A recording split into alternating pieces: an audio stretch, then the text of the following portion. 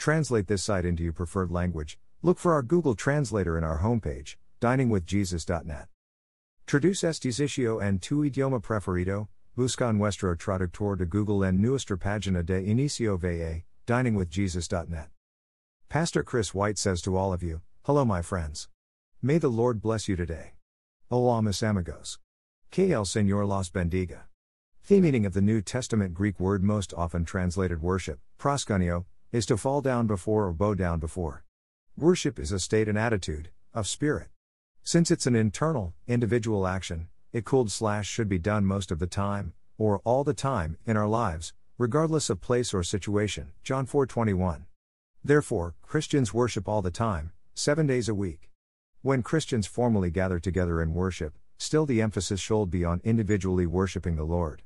Even in a congregation, participants need to be aware that they are worshiping God fully on an individual basis. The nature of Christian worship is from the inside out and has two equally important parts. We must worship in spirit and in truth, John 4:23-24. Worshipping in the spirit has nothing to do with our physical posture. It has to do with our innermost being and requires several things. First, we must be born again. Without the Holy Spirit residing within us, we cannot respond to God in worship because we do not know Him. No one knows the things of God except the Spirit of God, 1 Corinthians 2:11b. The Holy Spirit within us is the one who energizes worship because He is in essence glorifying Himself, and all true worship glorifies God. Second, worshiping in spirit requires a mind centered on God and renewed by truth. Paul exhorts us to present your bodies as a living sacrifice, holy and acceptable to God, which is your spiritual worship. Do not be conformed to this world, but be transformed by the renewal of your mind, Romans 12:1b, 2b. Only when our minds are changed from being centered on worldly things to being centered on God can we worship in spirit.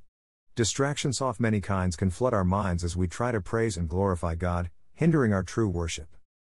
Third, we can only worship in spirit by having a pure heart, open and repentant. When King David's heart was filled with guilt over his sin with Bathsheba, 2 Samuel 11, he found it impossible to worship.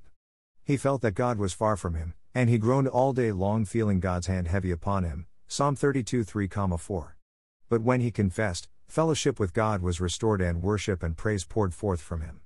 He understood that the sacrifices of God are a broken spirit, a broken and contrite heart, Psalm 51:17. Praise and worship toward God cannot come from hearts filled with unconfessed sin. The second part of true worship is worship in truth.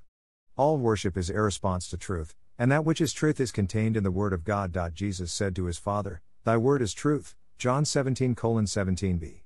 Psalm 119 says, Thy law is truth, v. 142b, and Thy word is true, v. 160a. To truly worship God, we must understand who He is and what He has done, and the only place He has fully revealed Himself is in the Bible.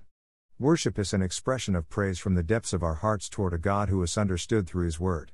If we do not have the truth of the Bible, we do not know God and we cannot be truly worshiping. Since external actions are unimportant in Christian worship, there is no rule regarding whether we should sit, stand, fall down, be quiet, or sing praises loudly while in corporate worship. These things should be decided based on the nature of the congregation.